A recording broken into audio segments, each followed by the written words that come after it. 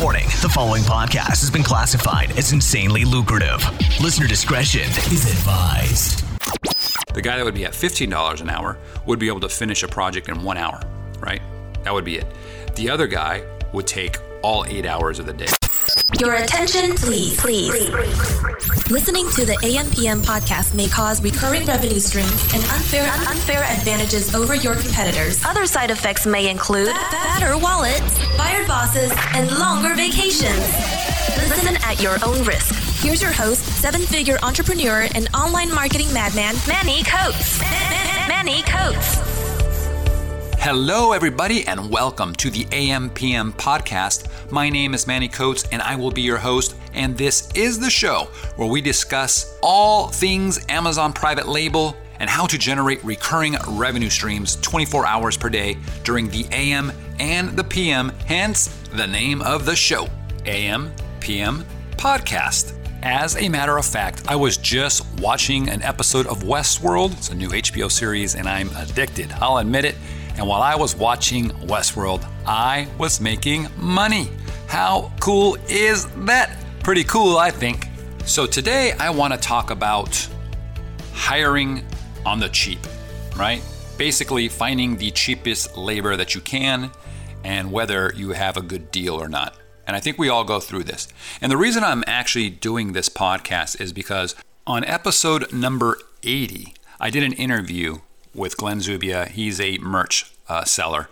And if you haven't checked out that podcast and you're curious about what merch is, definitely do it. That's episode number 80. But the merch program allows you to utilize Amazon's print-on-demand platform. Currently, it's for t-shirts, and they're going to be opening this up to a lot of other things. But it's one of those places where you don't need inventory. You don't have to deal with suppliers. You don't have to worry about refunds.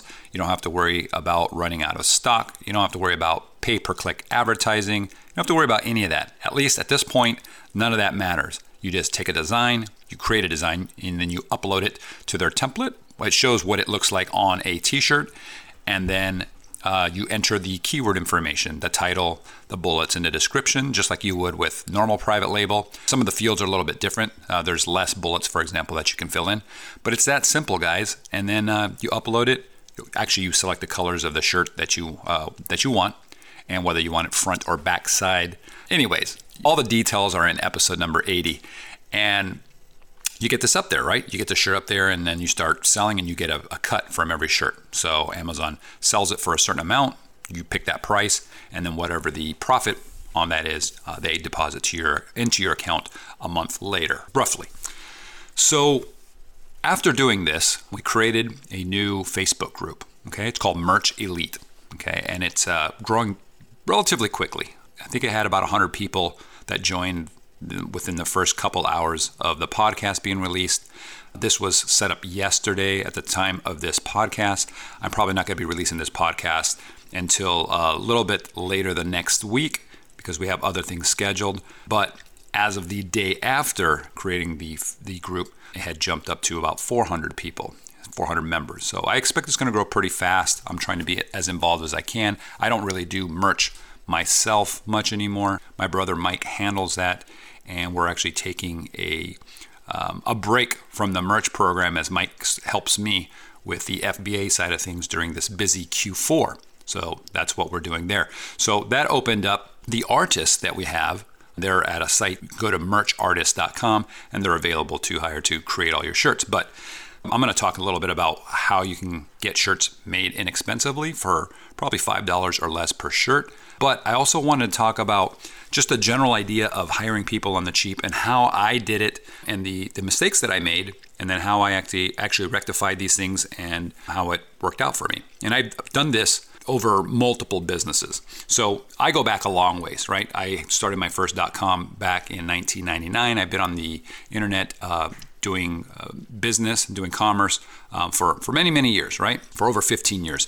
And I've been using Alibaba way before anybody even knew what Alibaba was. Okay, before anybody was talking about this. I remember using Alibaba back when I had an office. We were doing a lot of online marketing. We had a couple pretty big companies. We were doing decently large numbers. It was a $5 million a year company, and we had the entire top floor of a building. And I remember I was like, you know what, it takes quite a while to walk from this side of the building to go talk to our director of marketing who's on the other side of the building. So since we were doing a lot of online marketing and advertising, there was a company that was pretty large at the time that nobody really knew about, where you can import products from China. It's called Alibaba. And we ended up taking or placing an order for electric scooters. And this is when electric scooters were just starting to get popular. Like if you saw an electric scooter, it was like a crazy thing. Like you just didn't see them anywhere, right? And we're talking about those little small ones that you stand on that have the little handle that sticks up and you don't sit on them or anything. And so they were a big deal. So we ended up ordering, I don't remember how many it was. It was something like 40 or 50 of these things. We got them for the whole office and shipped them in a container, a portion of a container. We didn't know anything about importing or anything like that. That was my first experience with Alibaba. And then at the time, we were very heavily using Odesk, which is now Upwork, right? So Odesk, I've been on Odesk for forever. I don't even know how long I've been using Odesk, but like a decade or something. Maybe longer. Whenever they came out, when they first came out is when we started using them. I've got over 50,000 hours logged on there. It's crazy. But one of the issues that I had with hiring people on there is the resumes always look good, right? You look at their bio and everything looks fantastic, and you hire somebody for whatever it was. You know, back then we were looking for people to help us write, people that were programmers, people that were designers, all kinds of things. Anything you can think of, we were hiring for the company. We had 50 employees here in the States, and we had probably almost as many overseas as well.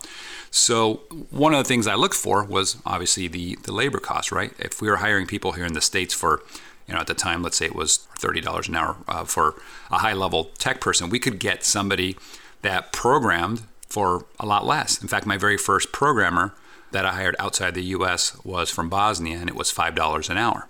That's what I was paying this guy, and he was a high-level guy. And he ended up working with me for many, many years. And one of the guys, same thing, I hired him through this guy who later, he started at $5 an hour and moved up, but this guy ended up hiring somebody that he knew, and later on we ended up really liking this new hire, and we ended up bringing him to the U.S., and he quickly became my CTO of the company. So it's kind of an interesting story. But the thing that I started realizing when you're hiring all these people is their bios look great, and you really don't know, or at least I didn't know, if they were efficient or if they were good, because I hire somebody, okay, at the time I'm looking at this resume and I'm like, well, I don't know how to program in this language, and so I'm hiring this person, and whatever they do, I have to take their word at it that, hey, this is going to take 3 days to make, or it's going to take 30 days to make, or whatever the case is going to be, right? Same thing with artwork. I was decent at art, but if somebody's creating an Illustrator file, using vectors, and it takes them 8 hours to make a design, I don't know if that's good or bad, because I don't do AI files or anything like that. So how do I know? So that was the problem. And I hired a lot of people, and I thought I was doing really well, and we were profitable, so it wasn't that big of an issue. But later on, I started realizing that, what I should do if I don't know how long it's going to take, and I don't have somebody who's an expert at my company right now that can say, hey, Manny, you know what, this guy is just slow. This project should only take 4 hours to do, and it's taken him 16 hours. He's overbilling, he's doing whatever, right? And later on, we did have that in place. We were hiring people that were experts at our company in whatever field we needed, right? Let's say if it was one of our main programming departments, or it was one of the Flash programs, we had somebody that could then hire, and they knew exactly if somebody was good or bad. But prior to this, it was just kind of guesswork. So one of the things that I posted in Merch Elite is that people are asking, where can I get artists? Where can I hire these guys? How much is it going to cost? And what I did when I started looking for my artists, okay, and I needed artists initially for I needed artists at a large scale for my mobile games division, okay? When we were creating mobile games, we had a ton of guys working on it. We had 3 offices full of programmers overseas, okay? We had we had an office in India. At one point, we had 2 offices in Pakistan, and then we also had an office we were creating in the Philippines that was just for our artists to support all of the coders, all the programmers that we had. So we were doing a lot. And just to kind of back up a little bit, we published hundreds and hundreds of mobile apps. Okay, so we were doing a lot of volume. So these designers, I would hire them on Upwork It was Odesk at the time, but I wouldn't hire one at a time. Okay, I would put an ad out there, and I would get like the best 20 guys. Let's say this. I'm using this as an example because I don't remember the exact numbers, but it was at least 20, maybe more. I'd get 20 guys, and I would bring them all into an instant message platform. I think it was Skype at the time. I don't remember at this point, but I would basically give them all a project. Okay, so I'd say, hey, we're making a game. It's going to be a fighting game, and we need a big robot that resembles this kind of a style. And we'd have templates so we could show them kind of the style we're looking for. And then we let them go at it, right? And we'd say, okay, make it as nice as you can. Don't spend more than a full day on this, and then submit it, and then let us know how long it took you, how many hours, okay? And we were tracking the time also through Odesk, through Upwork, right? But we wanted to see what people were doing. And sure enough, out of the 20, a handful of them would not be able to finish it in a day. So they were eliminated. Those that did finish it, we'd go through and we'd look at the results and we'd be like, man, these guys, they just didn't follow the instructions. You know, we said we wanted it from this particular camera angle, let's say, this perspective, and they didn't do that. So, you know, they weren't following instructions, so we'd eliminate them.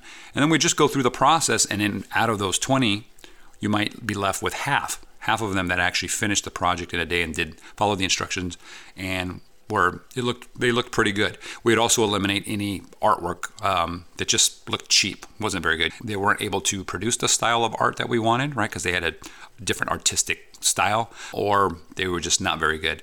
But we just kind of repeated this process, and then we'd take, let's say, the 10 guys, and then we'd give them a second project, okay? And say, well, now we want to create a girl that, you know, is waving a scepter or whatever the case was. And then out of those 10, we could eliminate it down even further. And we would repeat this process. I was constantly going out and hiring guys, and because sometimes you'll hire guys that are really good, and then they'll quit for whatever reason. Okay, maybe they got another job, they too busy, whatever. So we would actually keep hiring people, and we'd pit them against each other.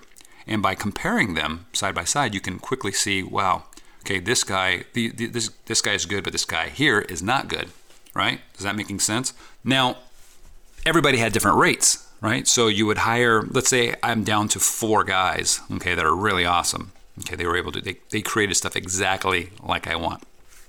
But one of them could be $4 an hour, and another one is $15 an hour, as an example. Or let's say $5 an hour and $15 an hour.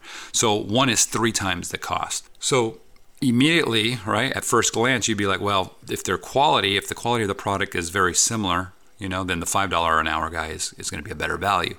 But what we started finding out when we were tracking the time is we'd find that this didn't happen every time, but it did happen a number of times. The guy that would be at $15 an hour would be able to finish a project in 1 hour, right? That would be it. The other guy would take all 8 hours of the day or 7 hours or something like that to finish it, okay? So let's just say it takes him 8 hours. He's at $5 an hour. So, right, it was a $40 job to create that element for the game, where the $15 an hour guy, who was 3 times the hourly rate, finished it in an hour because he had better skills. He just knew how to use the tools better, whatever the case was. So that asset was only $15, okay? 15 versus 40. So the guy that was 3 times more expensive hourly ended up being way, way, way cheaper in the long run, okay? So that's how we were doing it with our artists, and I was able to nail it down to just a handful of guys that were just phenomenal. I went through so many artists. I mean, tons. I mean, if you go through my Odesk, I must have, I don't even want to know, over 100 people that I've hired over the years that are artists, probably more than that we've cut or we've used or whatever the case might be. But the best guys and the guys that have been loyal and have remained with me for many, many years are a great team. And those are the guys that were at merchartists.com, which I mentioned in the podcast episode and also on the Facebook group. And by the way, guys, if you need artists for whatever reason, whether it's to make video games or do t-shirts or packaging designs, go for it. They do all my packaging designs as well, my brands and logos and everything. So are they the cheapest? You know, no. But are they good? Yes. They're super efficient, super fast, and they will probably save you money in the long term. Now, I'm bringing this up because in the Facebook group, in Merch Elite, you can find that if you go and type Merch Elite on Facebook and join. People are posting, well, you know, how do you find people that are cheap? How do you get shirts done for $5 per hour? If you're hiring somebody from Merch Artists, and let's just say that it works out to around $15 per hour, they would have to create 3 shirts in an hour. It's unlikely that they can create 3 shirts of quality in an hour. So what do? Well, what I do is that I have them work on one particular shirt that looks really cool, and let's just say it takes them a full hour to create it, okay? What I then do is I do variations. So I'll create, let's say, another 4 variations of that shirt. And this is where maybe the slogan changes. And I use an example where, let's say, you create some really cool custom lips, huge lips on a shirt. Well, think about the slogans that you can use for that, right? You can have something above it that says, I love you, or kiss me, or whatever it is. You can come up with a million things. And each time you put a new slogan on there, it becomes a new variation, a new shirt. So by creating that initial design, that takes the most time, but then creating the variations takes mere minutes, right? You can do these very, very quickly. So if you can do 5 shirts now in just over an hour, because 4 of them are variations, now that $15 has dropped down to $3 per shirt, right? $15 for an hour, and you've got 5 shirts. So that's one way that you can actually bring the price points down when you're doing that kind of stuff. It doesn't work, obviously, for packaging, product packaging, unless, you've got a lot of similar products. If you've got a lot of variations, child variations, then you can obviously reuse some of the main stuff to speed things up. But if you're going to go out there and you're going to hire people, just realize you're going to go through bumps, right? You're gonna have to sift through the garbage that's out there to find those gems, okay? And when you do, you'll be set, but prepare to go through some headaches. I mean, I did. It took me months and months and months to finally nail down the right guys. And if you're willing to do that, if you got the time, just realize you're probably going to spend a lot of money getting to that point. If you're lucky, you might find the right guy right off the bat, but I would still try to compare that person against somebody else just so that you feel good about it and so that you chose the right person. I do this with VAs. I do this with essentially everybody. One final thought is you might be thinking, well, what if I just hire people on a per project basis? That is, instead of paying hourly, I pay them on each shirt. Okay, so I pay them, $5 per shirt, or I pay them $20 to create a package design, or whatever the case might be. You can do that. I have done that. I still do that to some extent, but it typically works when, or at least for me, it works when I've been doing this with somebody for a while and the requirements are typically the same. For example, if I'm doing a podcast and I need somebody to edit the podcast, and the podcasts are typically of the same length of time and there's not that much deviation, then we can work out a flat rate per episode, right? So that's it, guys. You've been listening to the AM/PM podcast hosted by Manny Coats. For more information, insider tools, and to get the resources mentioned in this episode, visit ampmpodcast.com.